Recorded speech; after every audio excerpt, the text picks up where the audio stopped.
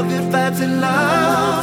Follow your curiosities and you will find us here. We're chatting myths and dreams, facing shadows of fear. To school, to school, to school, to school.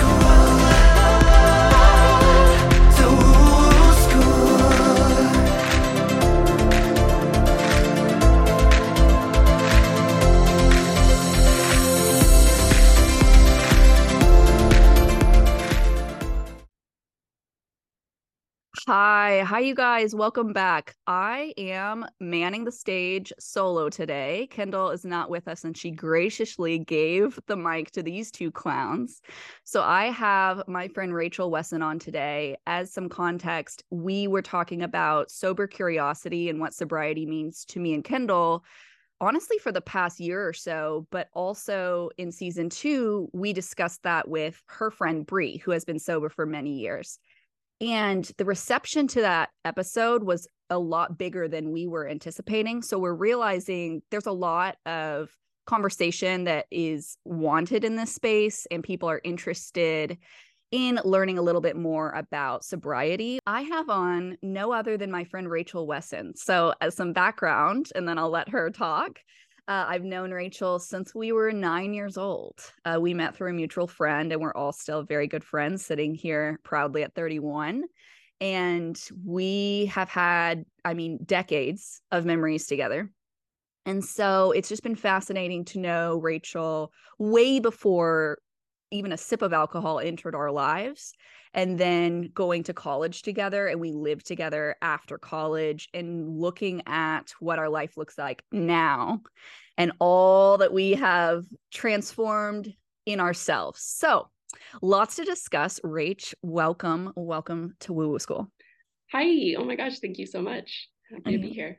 Yay. Okay, so I don't even know where to start. Our friend group started drinking around, let's just say 17. I know exactly when. Do you? You want to talk about the first time? Were we together the first time we got drunk? Oh, Angela. Let me take you back to I know my first time. When was your first time? Halloween, when I was just like a cop with Katie and Avery. But were you there that day? Okay, maybe I wasn't there. I think I remember those outfits. Your 16th birthday. Oh, surely. Yes. A fateful night starting at, was it Razoo's? I think it was Razoo's. It was. We were all dressed up. Yeah. To invoke the spirit of Kendall. Kendall was actually there too. Yeah, she was. We started the party at Razoo's, then we went to your house, the pool house, which is now a pool house, but at the time was truly a garage. A glorified shed. Yeah, and we had pulled a bottle of God knows what from your parents' bar and got to sip in. Do you remember that? Yeah, of course I remember. So that was my 17th birthday. So I think maybe 13 women there. Children. All of us on the ping pong table. We had the ping pong table. Yes, we were dancing on top of the ping pong table. So it was a game room is a generous term. It was a garage that was not attached to my house. Right. In hindsight, my parents were smart to have a place that people could stay on site. So I was the firstborn of 4. And as my younger 2 siblings got into high school, my parents completely redid that into a now functioning game room. It had a whole shower. It had a bath. It had beds. It had a fridge. There was no bathroom. There was this was roughing it. But it was a place that we could sort of have privacy in quotes, because my dad did hear the loud boom of us breaking the ping pong table, which we had my parents had just purchased. Now as an adult, I know those are expensive. At the time, I didn't really think about it. So yeah, my dad came in, and I remember we heard him coming, or we saw him coming. And so we quickly tried to hide the shot glasses and anything. And we just all were standing there like guilty looking. And all he did was say, "We're discussing this tomorrow." And he left. Yeah. But I remember being very scared of the impending doom, which led us all into a complete oblivion the rest of the night. It did. And my first kiss with a gal, actually. Oh, geez. Wait. We won't name names. Okay, sure. I also wasn't the only one No, she no, no. kissed. So it Of wasn't course. like I do my remember. little Yes, yes, yes. closeted, my Of little course. closeted lesbian self was like, this isn't what I fantasized. This is not how I thought this moment would happen. But it's Oh my interesting that that God. occurred on the same night as my first drunk. And I when I talk about my sobriety, I often talk about this night because it's very symbolic to me that both of those things happened on the same Night. eve. Yeah, Eve. Wow, you're right. So from there, I think that we all just sort of drank when we could get away with it. Honestly, we were still under our parents' roofs. We were under our parents' roofs isn't a word, is it? Roofs? Roofs? No. Yep, all of the above. And so right. from there, I don't think the frequency wasn't as alarming as until we got to college, just based on access. And then as we turned 21 and were able to drink as freely, that's when things really, really went off the rails. I mean, yeah. I'll only speak for me. But I think the only reason that would keep me from indulging farther sometimes was because I knew I would start throwing up. But I always wonder, if I didn't have such a violent reaction the next morning, how much worse would it have been? That was the only thing stopping me. It wasn't that I didn't want to participate. It wasn't that I was ready to face the cringy texts I would send to people or like conversations or choices I made. It was purely because I was like, oh, this will pain me in the morning. So I'm interested now to look back at that was my only bumper. There was no there was no consideration of what my life would be like without it. It was more just like, oh, I'll be violently ill, so I might as well stop right now. And sometimes I still didn't. So anyways. Yeah, it's interesting. I think you have always been better boundaried when it came to that. And who knows if that was kind of the chicken or the egg before figuring out like your body tolerance and simply what you could physically handle without just wanting to die the next day. I definitely had a high tolerance. I definitely had my share of violent hangovers. But it never occurred to me that like, oh, maybe I'm drinking in excess. It was just like, this is what you do. Pretty much from the jump of my drinking career, I was taught to binge. That was the fastest route to the state of bliss / oblivion that I was ultimately trying to achieve. And that's how I lost my mind. And honestly, that's what I needed to do to drink. Drinking was the solution for a long time. It was what I needed to be at ease. And there was also like this kind of competitive quality of like, it wasn't even consciously like, I can outdrink you. I don't know who I was showing off for or why I was taking pride in that. But I think that's the way I saw it glorified in our culture. And I simply would not be the one to shut it down. I was a very social drinker, and I would, if the party was continuing to go on, I was there. I was never going to be the one to be like, okay, that's enough for me. Like if you were still going and I was having a good time, then I would be right there with you. And so the number of drinks would just accumulate, despite knowing that I would not feel well the next morning. And it was just kind of like a rinse and repeat. Yeah, I couldn't day drink all day and then go into the night. I had stamina issues, like endurance issues, which is probably for the best. So you would not be able to count on me to be able to hang day and night. I would always just do the one. But again, my body would just completely shut down. I would just go to sleep. So there was no like making it to 4 a.m. for me. What? I'm remembering that party that we went to in high school where we were both asleep by 10. Oh. Was that your bathtub night? Not to put you on blast. Oh, we went to a person's house that was a year above us. It was a lot of like older, like a grade or two above us. And that was really important at the time. Now it would be like 31, 32, 33, who cares? And so I felt that idea of just like trying to keep up and act cool. And so we were drinking from a water bottle, just straight liquor. I can't. So yeah, that was the most shortest lived experience, but that was so horrendous. That was one of my most embarrassing and most embarrassing and most early experiences with such regret from the way that I reacted and just mortifyingly. Thankfully, we were both safe from anything. I mean, could have been so bad. Like, thank God we were with some safe people. Our high school was notorious for just like sexual assault, Yeah. phobia, race, like all of the things. It was a brutal environment. And so thank God we were with like, Safe as far as I people. knew, safe people. So that's another part of it. There was so much risky behavior happening, just being out like in the dark in college, walking home, like all of that could have gone so south. So yeah.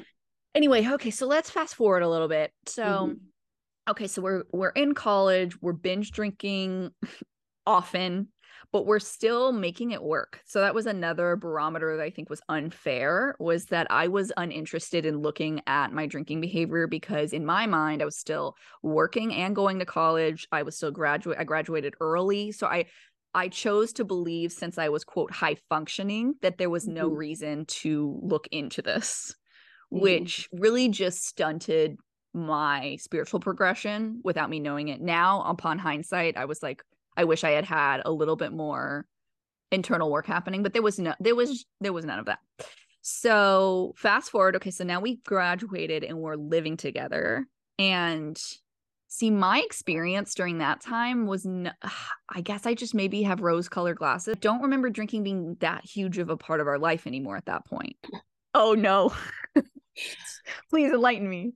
I mean, I think we weren't spending as much time together despite living together. Yeah. I remember that was when I was working in Fort Worth, and that was the job that I had. It was very male dominated, and it was this really fast paced, like high stress job. And I was doing my peak drinking there, like going to happy hours. So you probably wouldn't have seen me doing a lot of my drinking. I see. Right. But I definitely remember getting like blitzed at the pool and then winding up the pool at our apartment and then winding up in this neighbor's house.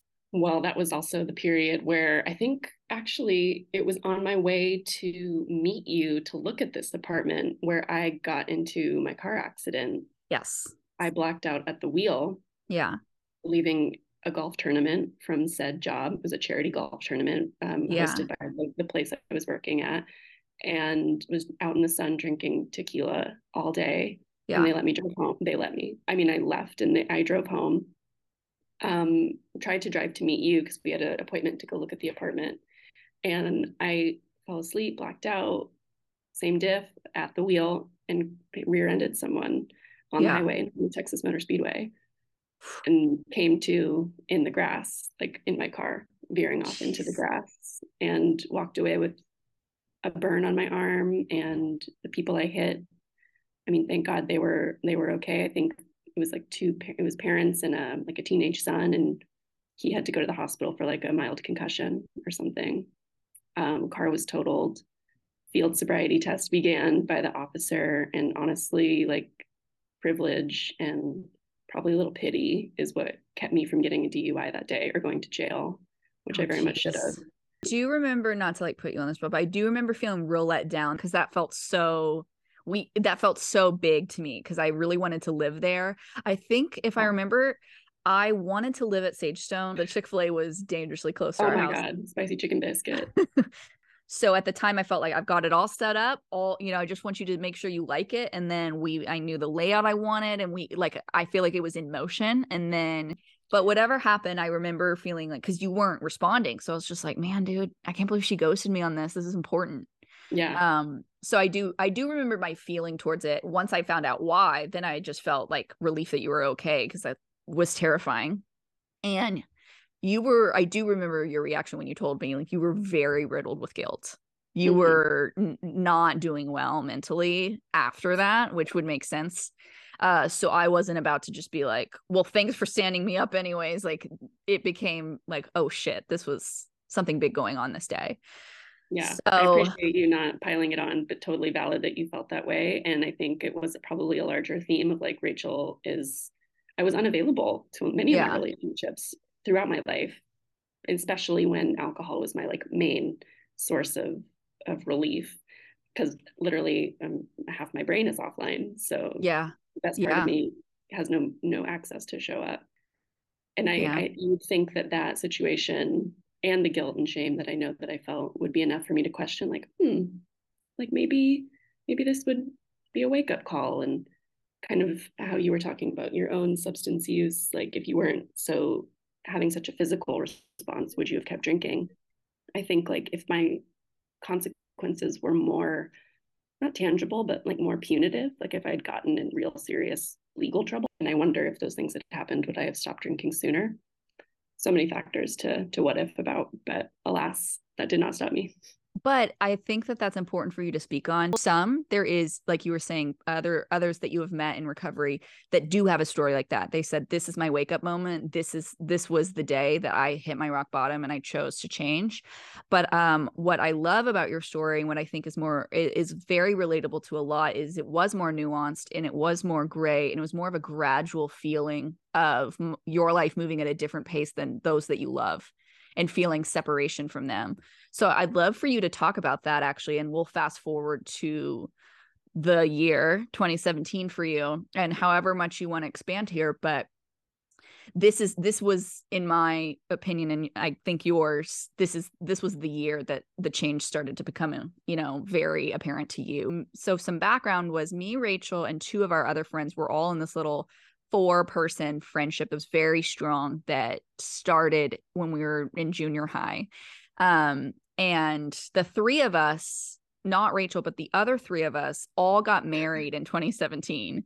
So that we couldn't have planned because we were all with our partners for various amounts of time, but we all got married in that year. So the first of us was our friend Avery, got married in June. Then I got married in September. And then our friend Katie got married in October. And so Rachel was a part of all of these activities and celebrations. And there was bachelorette parties for all three of us, and then wedding stuff, and then the weddings. And so it was a very, very big year. We were all living in the DFW, I guess, at the time. Yeah. I had moved back from the Grand Canyon. I was working and living at the Grand Canyon for a few months. And then I would add on to what you just named, my college roommate was getting married. Two of my friends from Dallas, Caitlin and Joanna, shout out lesbians, they were getting married. Yeah. We love to see it. So it was like 5 to 6 of my like nearest and dearest people. Okay. You're right. It was a huge year. I mean, I went to 12 weddings that year. So that was just, there was something in the water. But okay, so take the floor here, because this I did not know until truly recently that this was sort of your decision to look at sobriety in a more rooted way in your life. Oh gosh, yeah. So 2017 was definitely the year of my gradual bottoming out. Everything is cumulative, so I will try to be brief, but definitely the years preceding had a major impact on why it all kind of came to a hill. To 2017. Honestly, my whole life, if I look back, like all of this maladaptive behavior just kind of like came to a peak in 2017. What had kept me, functioning for so long, the tools that I did have, albeit very limited, alcohol being a huge one. Also, marijuana is a big part of my story. Those are my main kind of go-to tools outside of just pure avoidance and conflict. Conflict avoidance, people pleasing, repression from an early age. So come 2017, I've moved back from the Grand Canyon, where I honestly, I had such a good time there and kind of cleaned out my system inadvertently because I was so much of a social drinker that just wasn't really happening as much out there. But I came back and really quickly realized how badly I had left things when I moved away to the Grand Canyon. I was very much running away, I think, needing to get away from some real people, places, and things, dynamics in Texas. And obviously was excited for the year ahead and celebrating all my nearest and dearest people. It was like, there's no question that I'm not going to be there for all of the showers and bachelorettes and I'm in a few of these weddings. So I'm looking forward to this. But I really underestimated how ill-equipped I was to be in relationship. And it became very stark to me how I felt about our friendship and the friendships that you just named, but how that wasn't felt, or that wasn't being communicated effectively by me. And I felt myself sort of on the outs. And also exhibiting a lot of behavior that was just purely fear-based, self-centered, reactionary, because I simply had no tools. All I could do was just drink or smoke and avoid and just hope that the dust would settle. And, I didn't mean to, so you're not gonna be mad at me if I didn't mean to hurt your feelings. So no kind of access to accountability. It all came to a hilt middle of 2017, or maybe towards the end of 2017. I had just gotten myself into some pickles with friends, putting mutual friends in some uncomfortable positions. I'm trying to speak in a general way because I don't think the details are super important here, but I found myself really isolated in the distress that I was in. And I recognized kind of how much time I had let go without cultivating my friendships. And again, I had no means of accessing the well of, I'm getting choked up thinking about it. I had no access to communicate how important these people were to me. And I just thought they knew. I just assumed, of course. It's so wild to hear your experience now, because my perception of that year was that it did feel like you were spinning out, and it did feel like you were kind of making decisions all during times of binge drinking episodes that were impacting friends that were all within our friend group. So it was difficult because I felt sort of put in the middle of a lot of situations. Mm-hmm. And so I felt distance from you because I felt like, come on, man, this is, I was in my selfishness too, of this is impacting, other people are hurt that I love because of you, of the behavior you were exhibiting, but then you were also a close friend of mine. So I felt this weird middle ground where I did start to feel a little bit distant from you. Mm-hmm. But my thought was that it was carelessness, and you're that was truly the farthest from what I was feeling. I was wanting to be there for you, and I couldn't. So that's this, honestly, it's healing for me to hear on mic right now, because truly, if I look back at that time, I feel neglected. I'm really shocked to hear you say that all that you wanted to do was show how much you did care and how much these relationships did mean to you, because I didn't know. And for you to just be how do they not know how close I am and how much this means to me and how badly I feel that I, messed this up. That wasn't my experience, and that's in real time. And so albeit distracted because I was getting married, I was moving across the country to Georgia. I had a lot of other things that were sort of making me look at my life in a way of, I think milestones tend to do this. Pregnancies or getting married or moving or leaving to go to college, these things in your life that they make you kind of reflect on what you did to get to that point and what matters to you. And so I definitely was kind of operating in a different wavelength anyways. But wow, I can't believe that I can now, but how healing it would have been. How could you have? I hadn't met myself. I was neglecting myself. So of course you felt neglected. I was neglecting our friendship. I didn't realize what it took to be in close relationship and to cultivate that trust and that intimacy. You and I've always had it easy. There's just something, our birth charts align. And so there's a lot that just doesn't need to be spoken with us. And we kind of just speak a similar language. Two dum-dums. I'm just kidding, we're really smart. we are team, we are. In our own special way, we are. For sure. But I saw how you were developing your relationships with other people in our friend group, and I saw how you all showed up for each other. And it just all occurred to me finally in 2017, how no one was asking me to do that.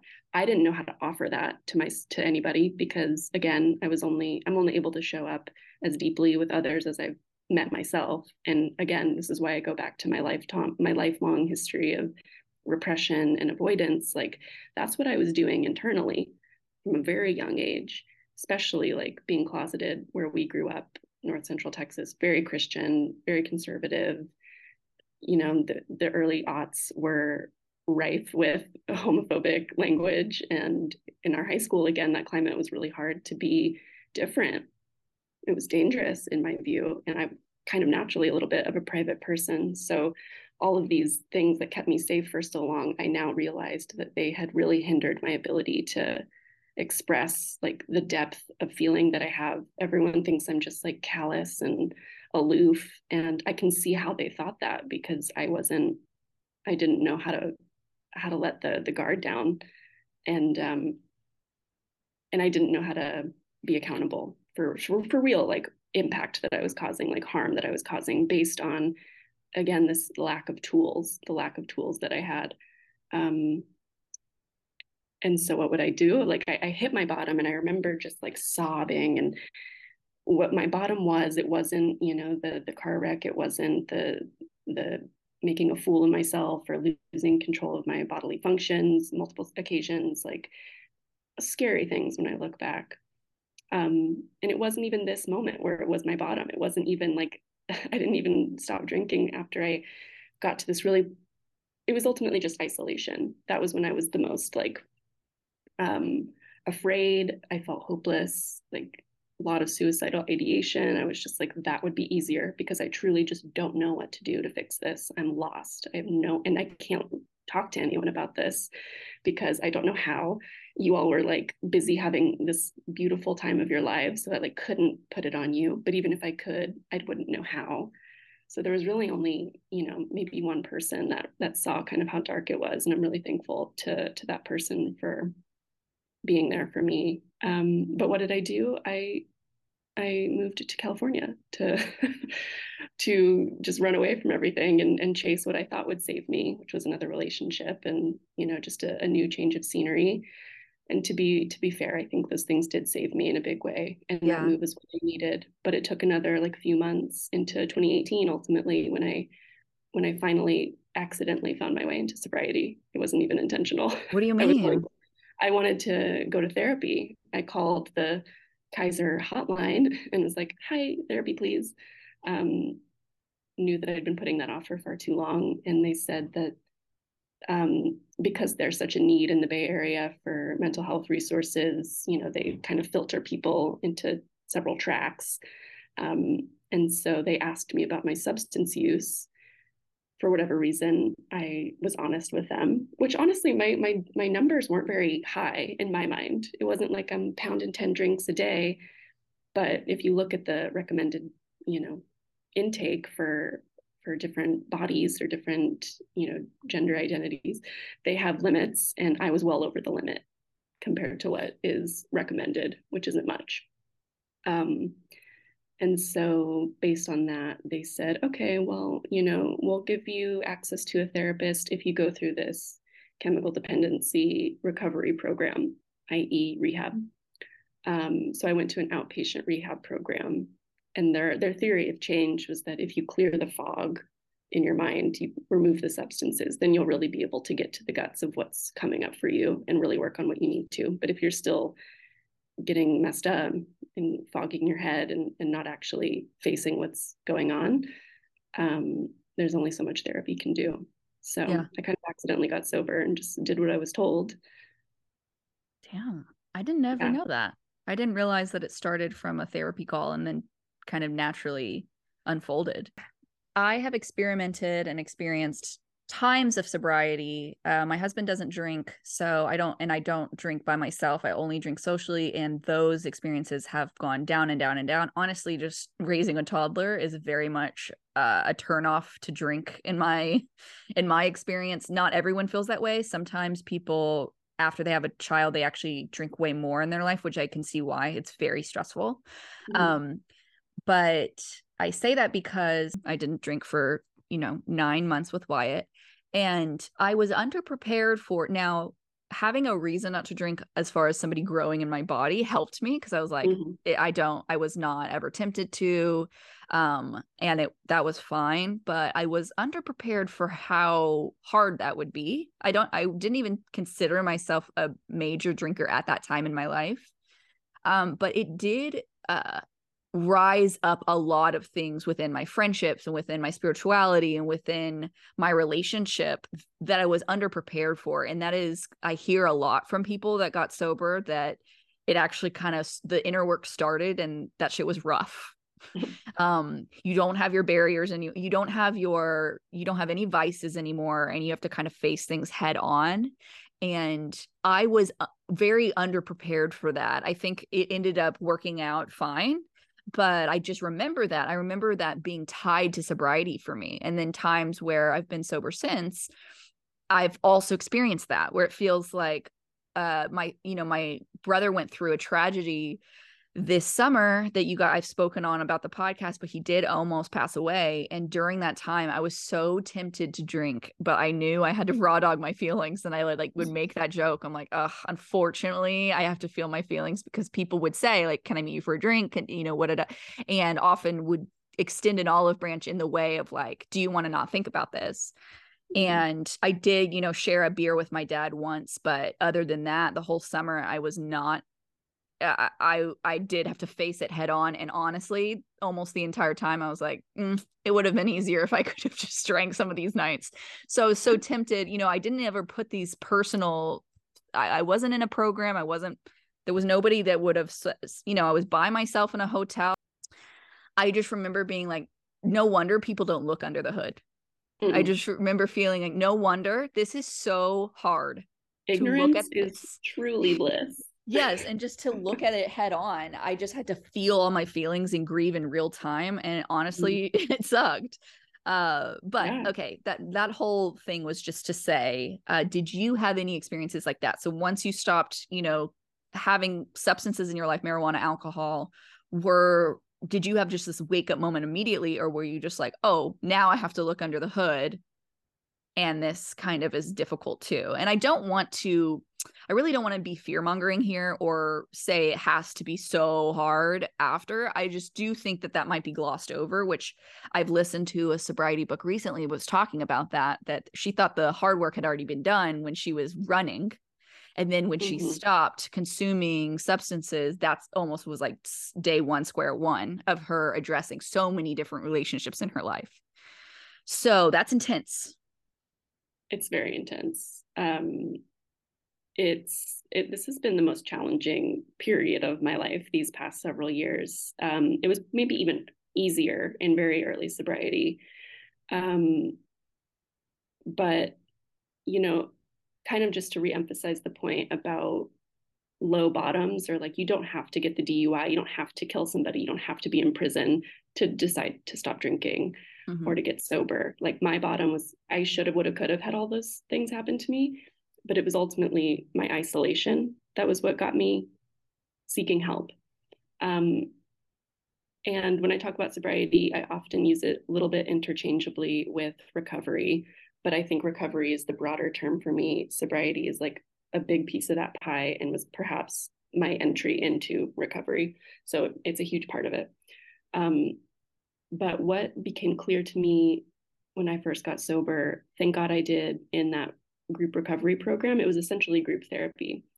And what I quickly learned was that connection was the antidote to the suffering that I had, like needing to hear other people share their experiences, completely different backgrounds, completely different circumstances that got us there. But the feelings were what we all kind of connected on. And I could relate to the feeling that you have in this situation, and we could just be witnessed by each other. I had no idea how powerful that would be for me. But my recommendation, or like something I want to share with people, is that if you do decide to get sober, you don't have to do it alone. And it can be very challenging if you're in a group of people where it's the norm in your friend group or it's the norm in your family. Like, the pressures are real. And so my big piece of advice is to find that community, whether that's, a spiritual community, a 12-step program, just a trusted friend, like anyone that you can be honest with and be like, hey, like, text them, I'm going into this situation with my family, or I'm going in to hang out with like the girls tonight, or whatever it is, and just sort of have an ally that can witness you, because the isolation piece for me is the most dangerous. Like, that's where my worst thinking or my best thinking, depending on how messed up I am that day, like I need a sounding board and I need help. And there's so much peace that comes with that, in my opinion. Especially as you continue on with sobriety and really start experiencing the feelings that you've been shoving down for a long time. In my case, for 30 years going on.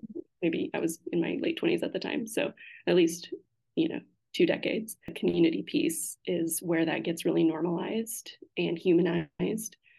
And, you get to kind of right size your experience. There's always someone that's had it worse. It's not to say that we all have suffering, but I'm saying the connection is the antidote to that. And we all get space to show up with our suffering, and we don't have to do it alone. Because I think that's what scares people, is that they're going to be left to deal with these things on their own. And you don't have to. Yeah.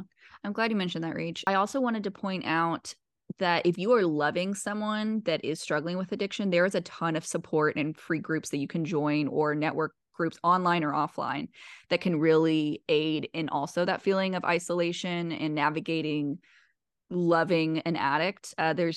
I saw a quote that was like, there's no torture like loving an addict, and there's no torture like losing one. And that really, I know, is an experience that people have with their family, with their close friends, with their kids, with their spouse. And so on the topic of getting support and feeling not alone in an experience, there are a ton of resources around that too. So if that strikes your fancy, definitely look in your area, because you'll be shocked at how much support there actually is. Yes, and oftentimes for free. Often for free. Some of these Often groups for free. operate under the mantle of quote unquote corporate poverty, which I think is so radical, literally, and just dope in this day and age, where there's so many people just like hawking spirituality courses and like recovery courses. It's like there are some tried and true models that are literally for free, and it's all about just being of service to other people who need support. Yes. And that's what I did, and it wound up being another inadvertent step into spirituality, which okay. Yeah. So on the spirituality piece, team, as you're listening, I want you to like really set the stage here that in high school, we never talked about faith. There was a few of us, we had a Jewish person that was, friends with us. And then me and Avery were raised Catholic, but didn't really identify as much during the time. And then Rachel had my dad's Jewish, and shout out Elliot. And then Judy is Presbyterian. Okay. So both very secular, like we went to church 2 times and my mom gave up. Right. So during that time, I don't remember a time of us talking about faith. So it was not a huge, we didn't talk about faith. We did not talk about spirituality. Me personally, during that year, when I was 15, I was raised Catholic, but then that year my parents said, you know what, we raised you the way we thought we wanted to raise our kids, but now you're free to do whatever. I toyed with joining some non-denominational churches and Bible churches, did that for a little bit, met some great friends, but ultimately didn't have a strong organized religion base during that time. But anyways, I just find it fascinating now that we are talking about faith so much in our friendship. And I never thought that we would get to a point where we have very similar faith experiences or beliefs about spirituality or higher power. And so I would love for you to talk about how that sort of entered your life at the same time sobriety did.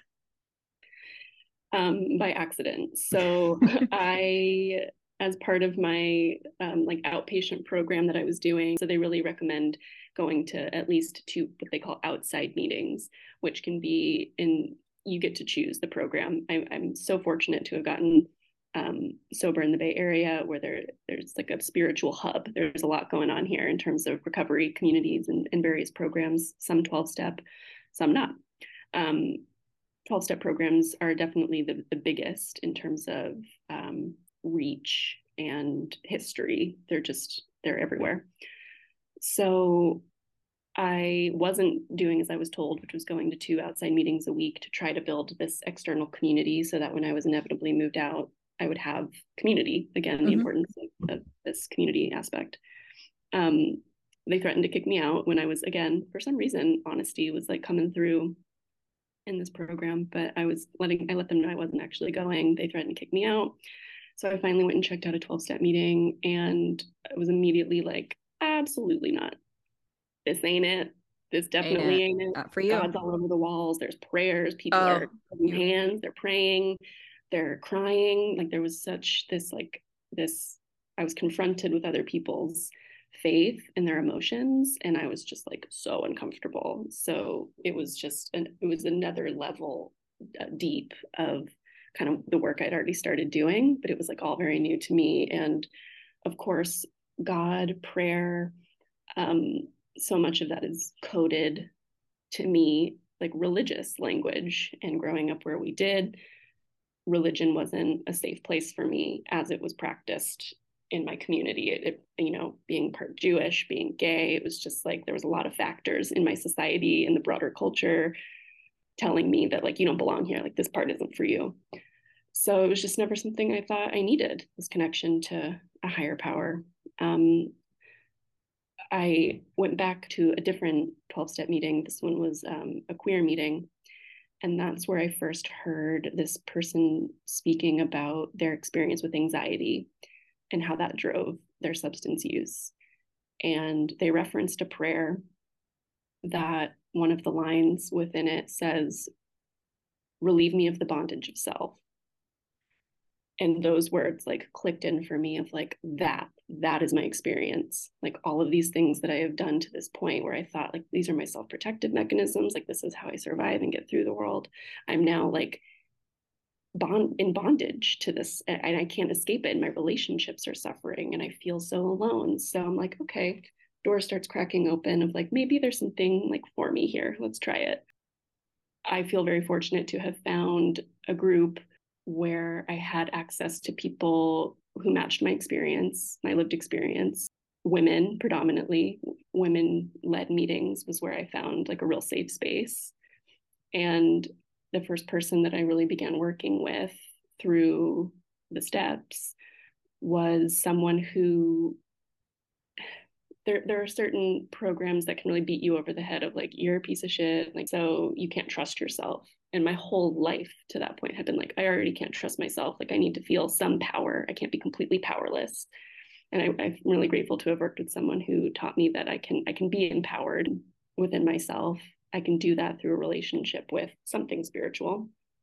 And she helped me really kind of design my own higher power, design my own recovery program. There really is, in my view, as many ways into sobriety as there are people. It's all unique to you. You don't have to you can take what you like and leave the rest. Also, just to say, take what you like of what I'm saying and completely leave the rest. I know nothing. I know what I think I know about my experience. I have a lot of ideas and opinions about what I have perceived to be my experience, but that's constantly unfolding and changing as I get more hindsight. But I feel the same.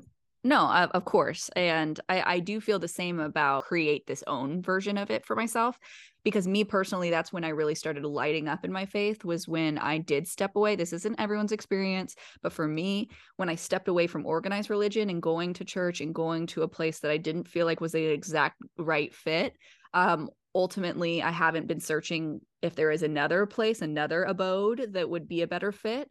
Right now, I feel really comfortable that I have this personal relationship with God, higher power, spirit, whatever you want to name it. That doesn't really matter to me. What matters to me is that it feels so much more free-flowing and abundant, and it feels personal, and it feels intimate, and it feels really safe and exciting and conversational. And all of these things were not how I felt when I was actually faced with more God rhetoric and Catholicism and the ritual aspects and traditionalism of Catholic Mass. So loving where I'm at right now, and I love that I'm at a place where I don't feel like I have to really explain what it looks like to anybody else. I used to feel really comforted by the idea of like, oh, if I say I'm Catholic, then people they know what that means. Back when I was really, really young. I was comforted by just being like, oh, my parents picked this for me. I'm Catholic. And then it's like, if you know, you know. And I went to a Catholic school. So then I was surrounded by others that were raised the same as me. And I loved that experience in the sense of I'm still friends with all of those people today. It's a very tight-knit community. I'm very close to a lot of those people. Community.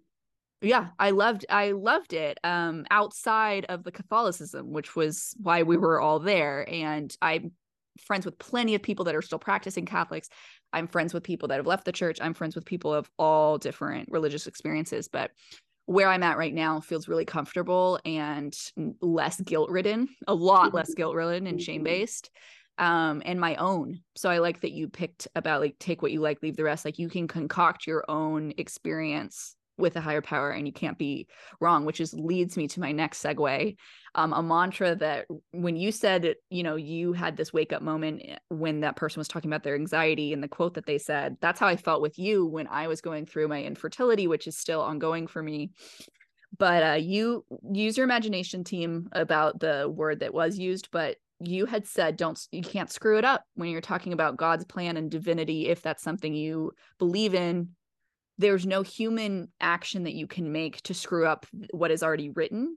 And that really relieved me personally, and you can jump in here, but of so much anxiety I had for my experience, which was pregnancy testing all the time, having a lot of anxiety around being pregnant and potentially miscarrying and all of this. And I just felt like, am I stepping away from my spirituality by trying to white knuckle this experience? And you just very simply said you and your friend had this mantra of, you can't screw it up. Like, if you feel held by God, spirit, higher power, universe, then you're already in the roller coaster and you're already strapped in. So you don't have to like feel like every single move. Not to say you shouldn't move around the world with grace and compassion to others and that you don't have accountability for your life. That's not what I'm saying. What I'm saying is it relieved me of being like, you know what? If I feel like taking a test when I would be early and not missing my period yet, I really don't have to beat myself up about it. And so after you told me that really like unlocked a lot for me that I then shared with Kendall, and now she uses. And so I really like that piece of you finding your faith as well, as sort of like, if we are divinely held, then I'm just moving forward. And tell me what you feel about all of that. Yeah, I mean, you said it so eloquently and summed it up nicely. But yeah, just to add my 2 cents, you can't screw it up. It's really hard to not say the word I know. You know, I know for myself, and I think for a lot of women or people socialized as women, the sense of urgency and the sense of perfectionism is so innate, and this need to like caretake everybody and just like be perfect and show up perfectly. I never fancied myself a perfectionist. I would just never wanted to make a mistake. So that was just my different version, my flavor that came out in therapy. Shout out therapy, by the way. Shout out therapy, because that's when I learned I have perfectionistic tendencies also, which I was like, I'm not perfectionistic, because I had a very specific view of what that looked like. Right. Turns out, team, I do. Breaking news. as do many. So as do many. And I was living a life, again, self-centered fear, reactionary, a ton of controlling and managing myself, like scanning other people to make sure that they're like liking me or perceiving me okay. Control people, places, and things for my self-serving comfort. And it's never like from a place of malintent, like, you know, but it's me trying to control and manage ultimately. And I'm grasping and gripping to figure it out. My former sponsor once told me that like the question why is not a spiritual question. To just it's not present. It's meant. It's usually there's like a curious nature that comes with it. I'm always like wondering why things are the way they are. But when it comes to like, how can I figure this out? Like, figure it out is not a spiritual mantra. That's me kind of gripping, controlling, and managing. So yeah, this idea of you can't screw it up means there's no. It's an escape from this sort of binary thinking that I think is also innate in a lot of us. That there's a right and a wrong. What's right to you may be really wrong to me. So who's to say like there is no right or wrong? And as you wisely caveated, it's not to say that we're not accountable for their actions and the real harm that we can have on other people. I try to have a set of values that I'm aspiring to, and that's sort of my compass when I'm thinking, what are my options here? But you can't control the outcome. And actually what we think we want is sometimes not what we wind up needing. And like, there's so many times where I got what I think I wanted, and I'm like, this ain't what I thought it would be. This isn't actually feel or finding out later that I was spiritually held, that I would not have been able to see up creek. So there's so many outcomes that are possible, like literally infinity outcomes. And that's part of my spirituality is like, it's so uncomfortable and I'm not good at this. I'm working on it, but like leaning into the mystery, leaning into the nuance, leaning into the billions literally of outcomes that are potentially available to us if we just no wonder you don't want to do that. That's terrifying. It is terrifying, but it's also a little bit freeing, like in a really paradoxical way. It's like, it's kind of why like looking into the cosmos is a version of my spirituality. Like perspective is my spirituality. Yes. Yeah. Remembering that, like, I am just this tiny little thing. Yes. Not to say that our lives don't have meaning, and like that's what our Yes. mission here is to figure out what that is for us. It's so scary. It's like looking out at the Grand Canyon. It's Mhm. like, oh my God, I can't fathom. And it's so scary, like one gale wind and you're falling hundreds of feet. But okay, it's a little morbid. Let's pretend that we're not actually like plummeting Sure. to our Yeah, death. yeah, But yeah. that's the feeling. I Yeah. recently described in therapy of like going through all this grief of like everything changes, like no one sticks around, like life is lost. What's the point? Really melodramatic, but it's true. Life is lost. The only thing that stays the same is change. Like Mhm. everything's changing. And I felt like I finally surrendered into that a little bit. And so I was letting go. I wasn't grasping to the boat or the shore. I was like, okay, it feels good. I feel some relief to not be gripping so hard. But now I'm floating in the middle of the ocean. It's really Mhm. scary Yeah, if you're it scared of is. the ocean like I am. but, Oh, 1000%. but there's some relief too. Yes, I think you and I are similar in this way. It manifested differently, but we have a very hard time just sitting in it. So we Mhm. run from it in different ways. We love to just be like, but what's going to happen? And Right. I want to know. I want to be theorize. ready. Seekers, as you said, I love that word. Seekers, we're seekers of like new information. So that can really open up a lot of me spiraling, honestly. But then it's also a thing that makes me always fascinated in something new, which I love about Mhm. me and you.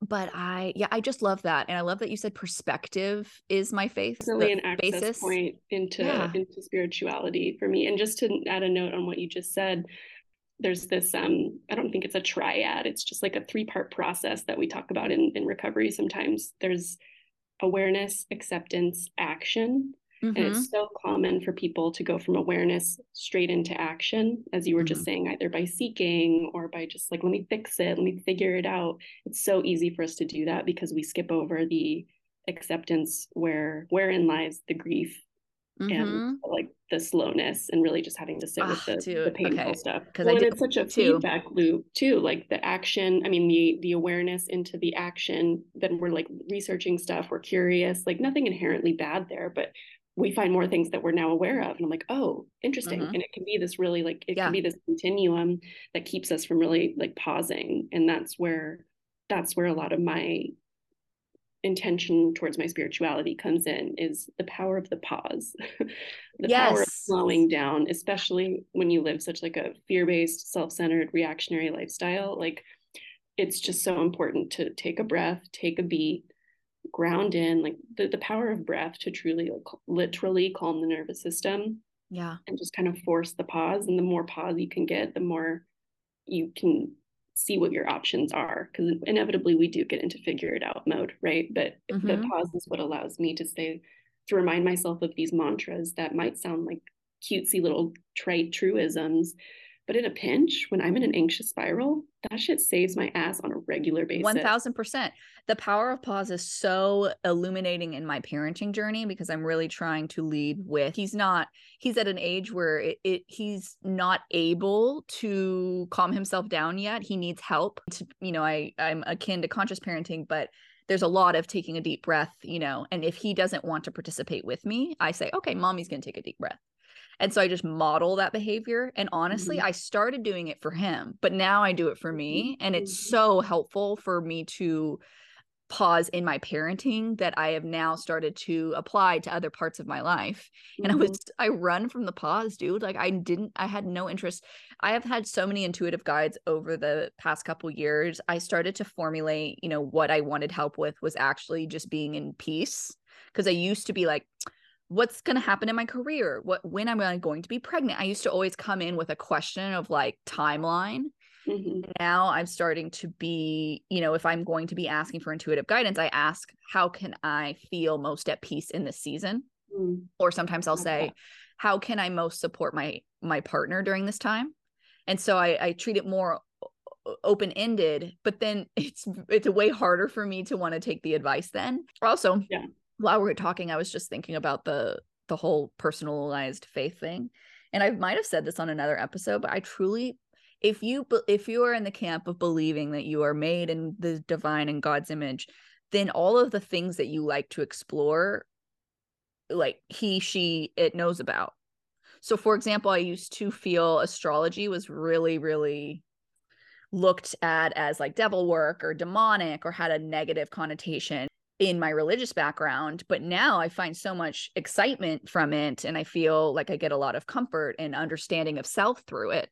And I sort of take the approach now. No, I don't sort of, I do.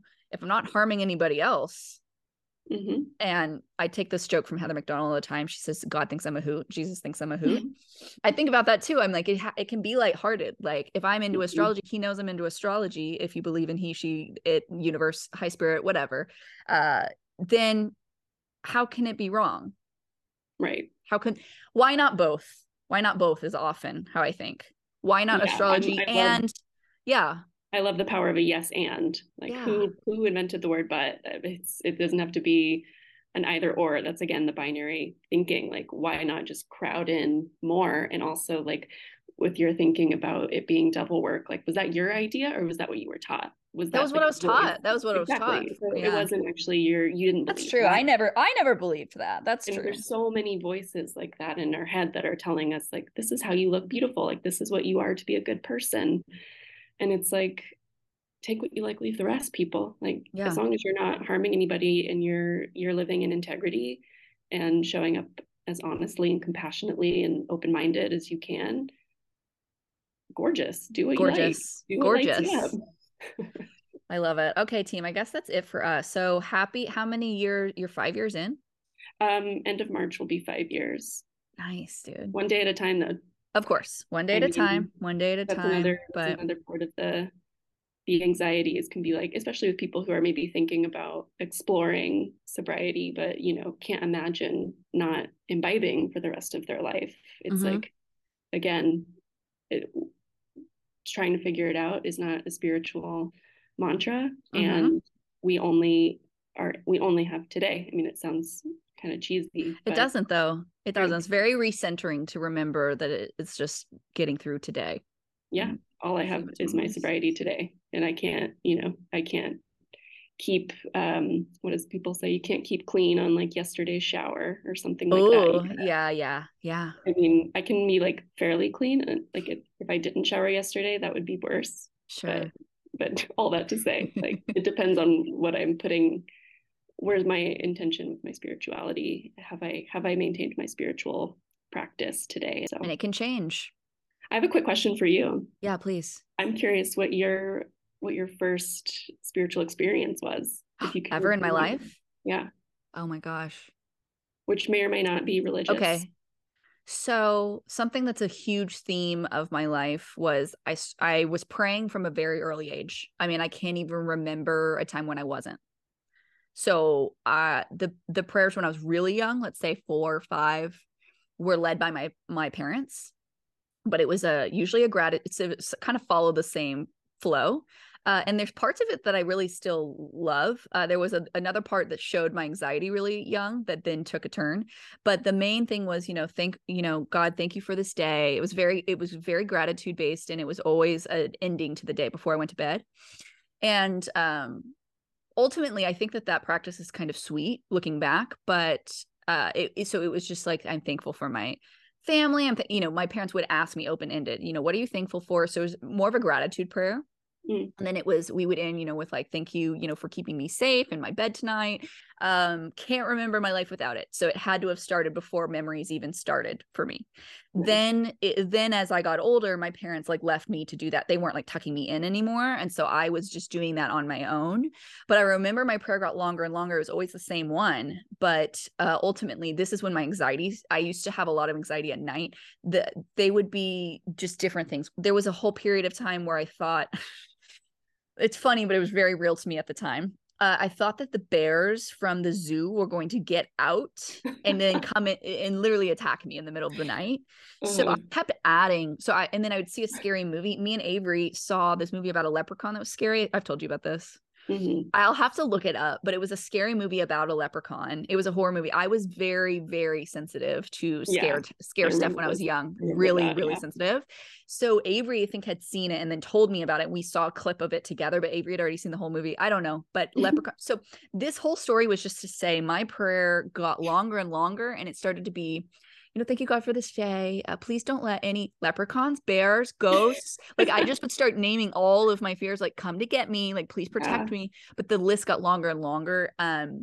So that was sort of manifested anxiety. But then a big change I remember in my prayer, I used to then not pray as often. And then I would always start with an apology, always.